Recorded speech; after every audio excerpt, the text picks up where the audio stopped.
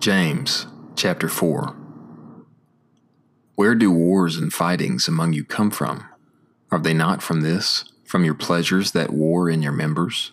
You lust and do not have. You murder and are jealous and are not able to obtain.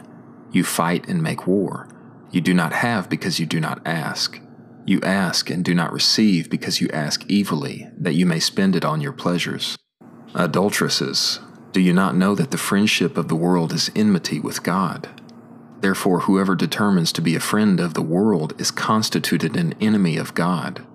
Or do you think that the Scripture says in vain, the Spirit, whom He has caused to dwell in us, longs to envy? But He gives greater grace. Therefore it says, God resists the proud, but gives grace to the humble. Be subject, therefore, to God, but withstand the devil, and he will flee from you. Draw near to God, and He will draw near to you. Cleanse your hands, sinners, and purify your hearts, you double-souled. Endure misery and mourn and weep. Let your laughter be turned into mourning, and your joy into dejection. Be humbled before the Lord, and He will exalt you. Do not speak against one another, brothers. He who speaks against a brother or judges his brother speaks against the law and judges the law.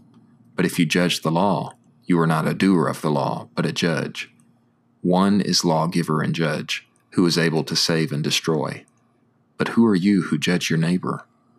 Come now, you who say, today or tomorrow we will go into this or that city and spend a year there and do business and make a profit.